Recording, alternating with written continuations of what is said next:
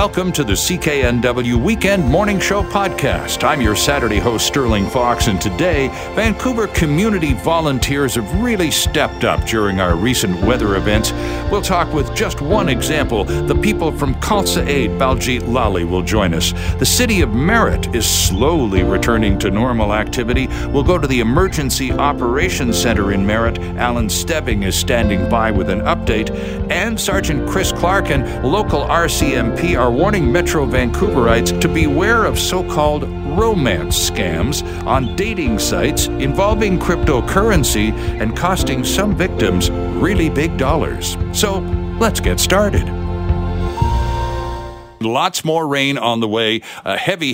This is the second of the three systems that are inbound to our corner of the world. And of course, in the wake of several systems already, one of the stories and one of the things that really helps us go forward and keep ourselves organized and focused is the ability of our citizens to respond to emergencies. We have seen countless dozens and hundreds of stories of people in distress being bailed out by complete strangers, and volunteer groups all over the Lower Mainland gathering together to create whatever needs to be done to help people displaced by the floods, whether they be here in the Fraser Valley or up country in Merritt or in Princeton or wherever.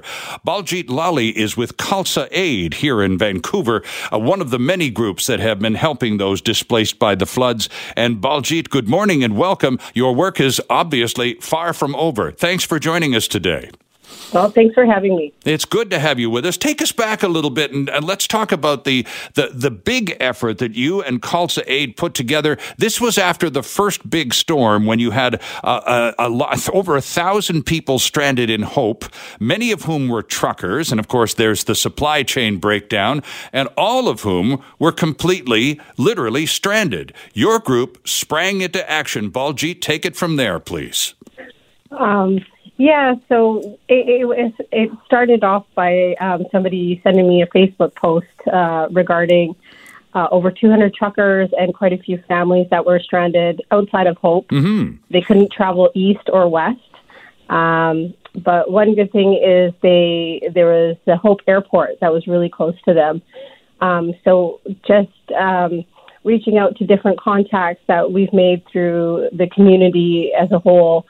And one of the truckers that I was in contact with said, there's an airport here. Could we get some food supplies flown in? So we dug around and we found a local airline, London Air Services, that was more than willing to chopper in food supplies for us. And so then it became, okay, what are we going to send them? And sure. A lot of the truckers are South Asian. And our staple food is the roti and lentils and like really nourishing, hearty food. So contacted a few local Sikh temples because there's always a community kitchen underneath them. And Khalsa Darbad here in Vancouver responded back, and they were more than happy. They said, "How many meals do you need?" And I said, about close to 300 meals. And they said, okay, bring us Tupperware, pick it up tomorrow morning. Wow. Yeah, and had volunteers go out, purchase apples and bananas and granola bars, things that were more non-perishable as well. So they could last a couple of days because they weren't sure how long they were going to be stranded. Sure, yeah. And next morning, picked up all the food. Our volunteers came together super fast, packed everything in boxes, went out to YVR and met the president of London Air, and they were super accommodating. And within a half an hour, all the goods were landed in Hope. And the trucker I was in contact with sent us pictures that everybody's happy, eating hot meals. And it was just such a humble blessing that we were able to help them so quickly and mobilize. Well, that's it. I think that's the part, Baljeet, that people need to sort of develop a sense of appreciation for. A, you were able to make a phone call and order up 300 meals like I would call and order a pizza. And B, you were able to pick them up and ship them out first thing the next morning. That's an astonishing response. Oh, yeah. And, it's because of our volunteers. It's because of, people just wanting and willing to help in any way they can. And so things just fell into place, even though it was a monumental task. Sure. I thought, how are we going to do this as quickly as possible? And just came together. And, it was a group and community effort. All the way. Indeed, it was. Now, Baljeet, here we are on the morning of System 2, which is due in as they say around noon. The really heavy stuff will start, and it'll be with us for at least 24 hours. A bit of a reprieve on Monday. We go from rain to showers. There's a break. You're a Vancouverite. You know that. And then more heavy stuff back on Tuesday. Your group, Khalsa Aid, and others around Metro Vancouver, clearly aware of the weather forecast. How are you preparing to be ready to help this time around? I think we're on standby. I think, in the past week and a half, I think a lot of individuals and nonprofits and other organizations have stockpiled, and here we're ready, willing to help. One good thing is the government decided to shut down the roads, so we know people won't be stranded. So that was a very good logistical move. But, we're on standby. We're ready to help, and in the most, safest possible way without getting in the way of emergency services. And so we're just waiting, kind of on call, I guess you could say. Well, aren't we lucky to have groups like yours on standby? And of course, and you were talking about road closures, and word is, Baljeet, that there will be road closures today. We're not sure when. Mark Staling, our traffic guy, is standing by. We'll get some more information from him. But first of all, let me just thank you for the work that you and hundreds of volunteers at Khalsa Aid have provided over the past while, and that you are on standby must come as a great comfort to a lot of people. Baljeet, thank you very much for being with us today. Thank you for having me. Joined now on the line from the City of Merritt by Alan Stebbing, who is the Emergency Operations Center Public Information Officer for the City of Merritt. Alan, good morning. Welcome to the program. Good morning, Sterling. Thanks for having me. Well, it's good to have you with us. We talked to your colleague Greg Lois last weekend, and at that time there was one group of people in the City of Merritt in one neighborhood that was high up that was allowed to return home. Since then, there's been a lot of work on the emergency center operations level, but as I understand it, Alan, there's another group of Merritt residents who will be allowed to return effective today. Is that the case? Yes. Yeah, we have been able to allow what we've termed phase 2 to allow as of noon today. They will be allowed back into their homes to be able to stay, and we were very excited also to be able to allow people into phase 3, which is closer to the impacted area, to allow today to return as of noon.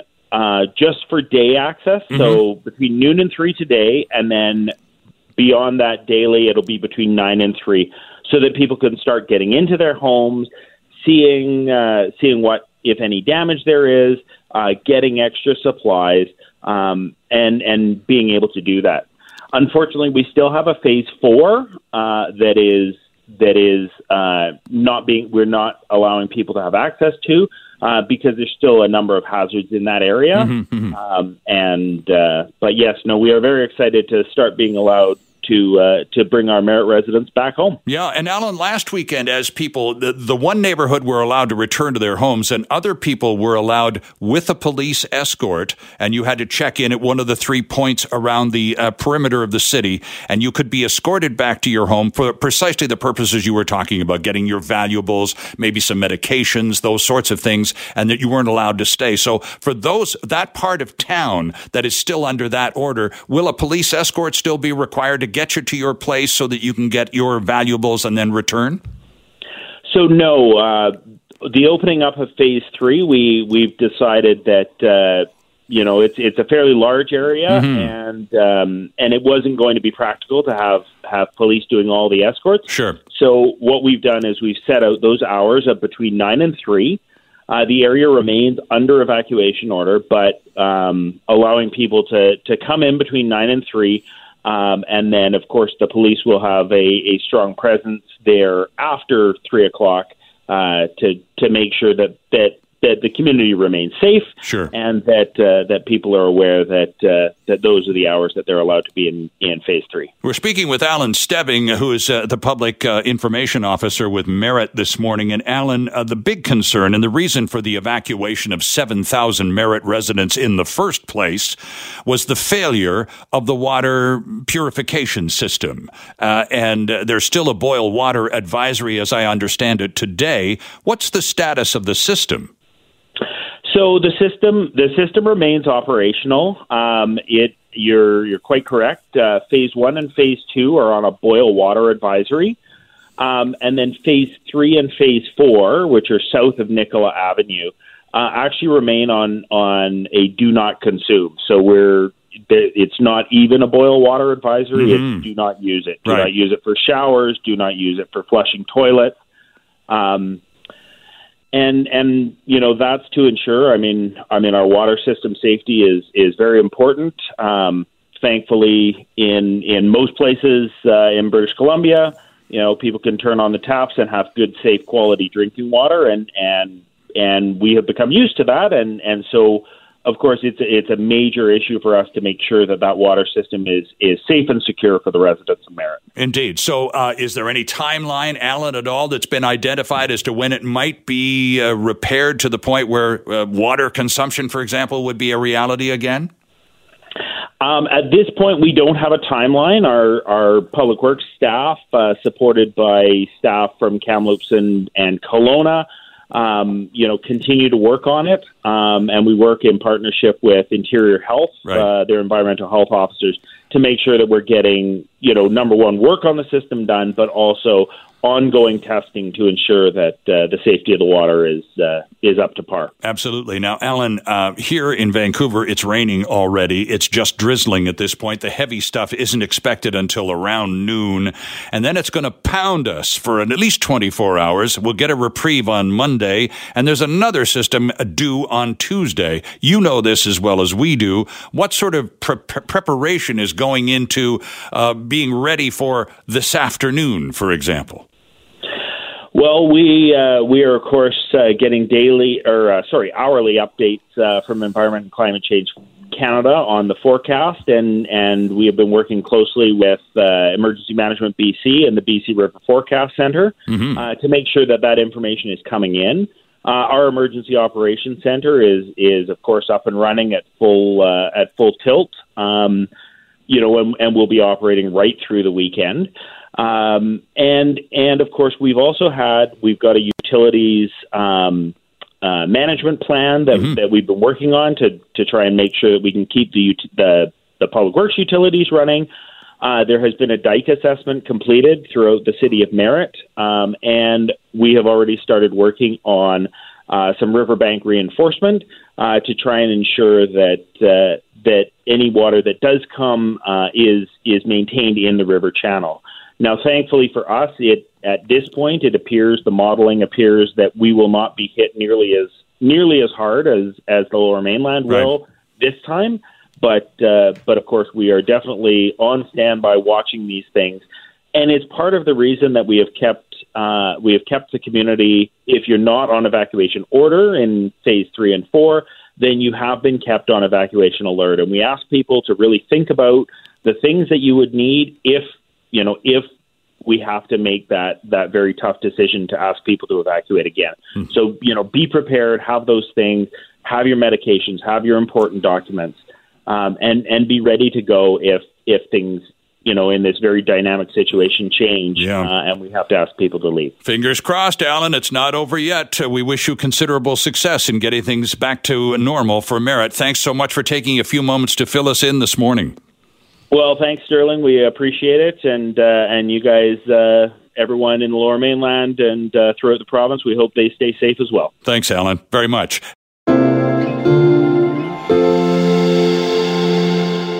Richmond Mounties are warning people to beware of romance scams after a local spike in the cybercrime.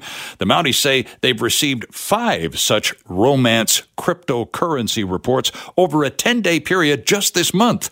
So with so many reports in such a short time frame, the police want to ensure the community of Richmond knows that it's not immune to these scams. This year alone, the Richmond RCMP have investigated 73 fraud files with a nexus to cryptocurrency. Here to tell us more is the Media Relations Officer with the Federal Serious and Organized Crime Unit. A pleasure to say good morning to Sergeant Chris Clark. Good morning, Sergeant Clark.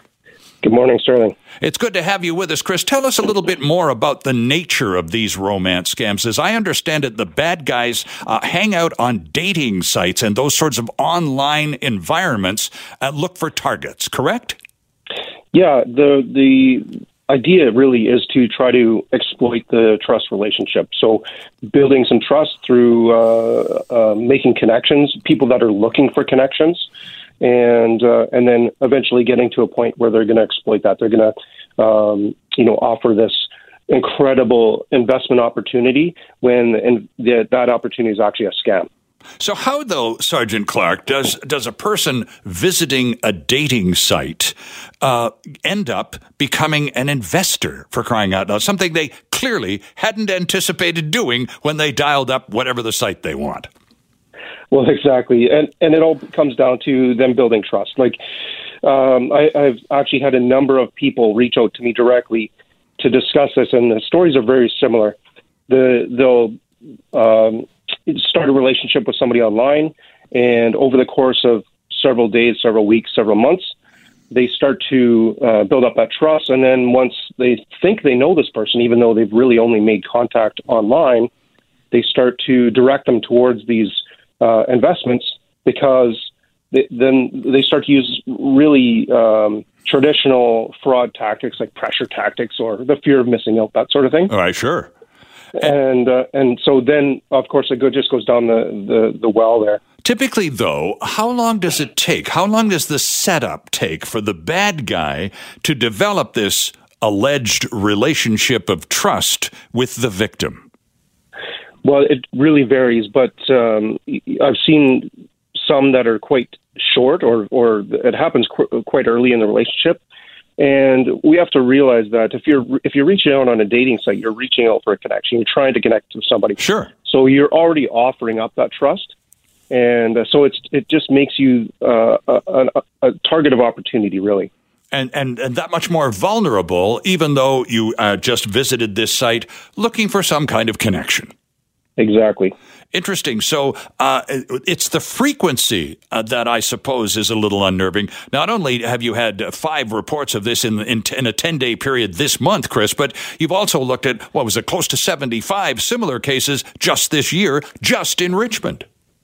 Well, exactly. And we've actually had a number of municipal police forces and other RCMP detachments reach out to federal policing, because this is a problem everywhere in BC. Exactly. We've seen a rapid increase in losses year over year. We're about triple what we were last year already, and we're still not to the end of the year. And the connection is with seemingly it's the strange part, I suppose, Chris, for many listening would be the cryptocurrency aspect. I mean, it's one thing to get conned by a smooth con artist, but when you move into the realm of cryptocurrency, shouldn't a red light automatically go off? Well, I think that, there's been a lot of crypto in the news lately. Crypto is quite volatile. So there's a really good opportunity to make quite a lot of money and also lose a lot of money, right? There's risk involved, of course. And that's one of the things that could be a red flag is if somebody says, you can make a lot of money with zero risk to you or little risk. Right. That's one of those things you want to look out for. It's obviously too good to be true.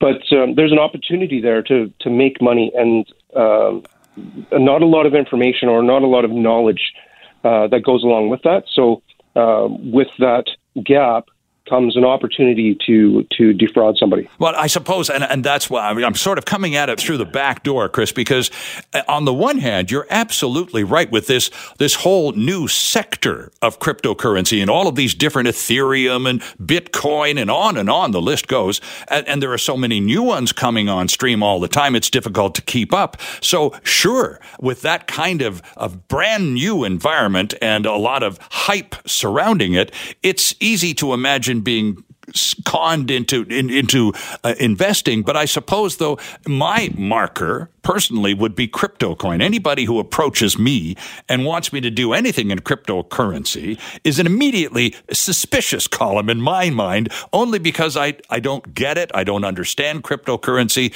And I see it, in my case personally, as somebody trying to rip me off.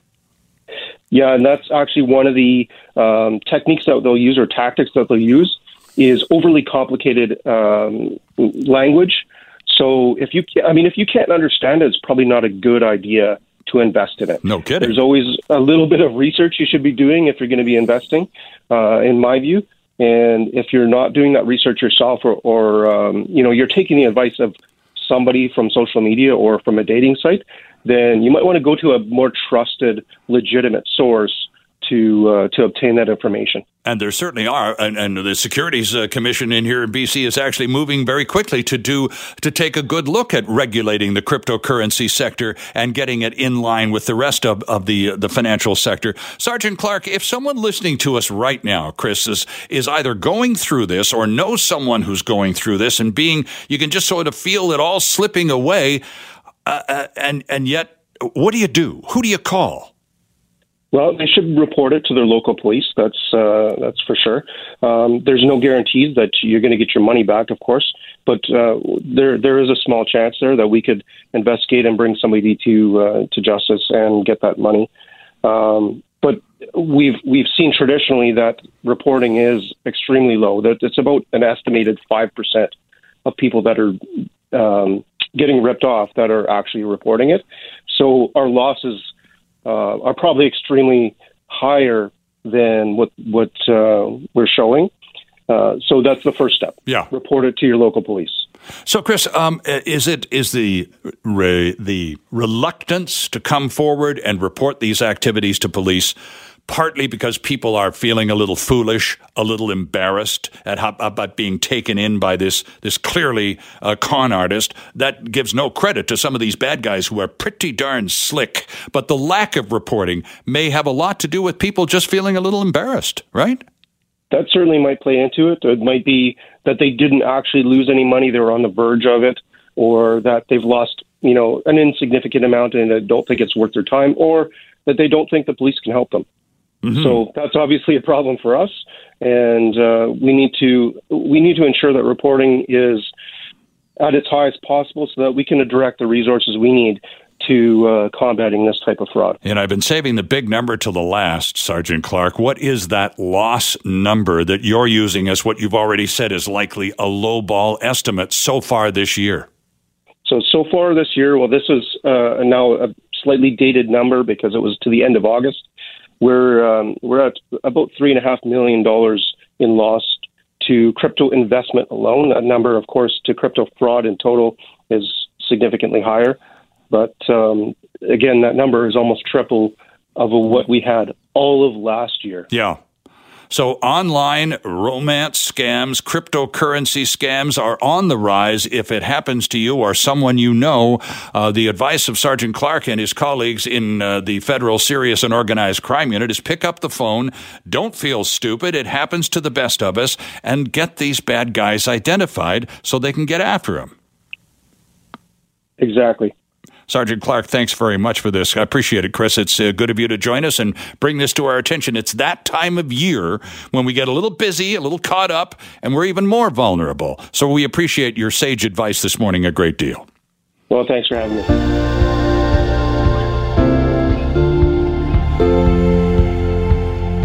Thanks for listening. Don't forget to subscribe wherever you get your podcasts or listen to us live 6 to 9 weekend mornings. I'm Sterling Fox. Have a great week. Hi, it's Shauna, and I might be a bad parent because my kids think French fries are vegetables. Hey, it's Ryan, and I might be a bad parent because I went out for wings when my wife was in the hospital after giving birth. Johnny here. I might be a bad parent because in my house, the tooth fairy gives pocket change. But we're not alone. Len emailed us and said his 6-year-old daughter's Tarzan moment going from love seat to lazy boy by curtains made him more proud than any dance recital. And Andy left his 2-year-old at the rink. All right, guys, I'm sure we're not alone. Like Andy's kid. For stories and confessions like this, make sure you check out our podcast. It's called Bad Parents, and it's available wherever you get your podcasts. I left a glove at the rink.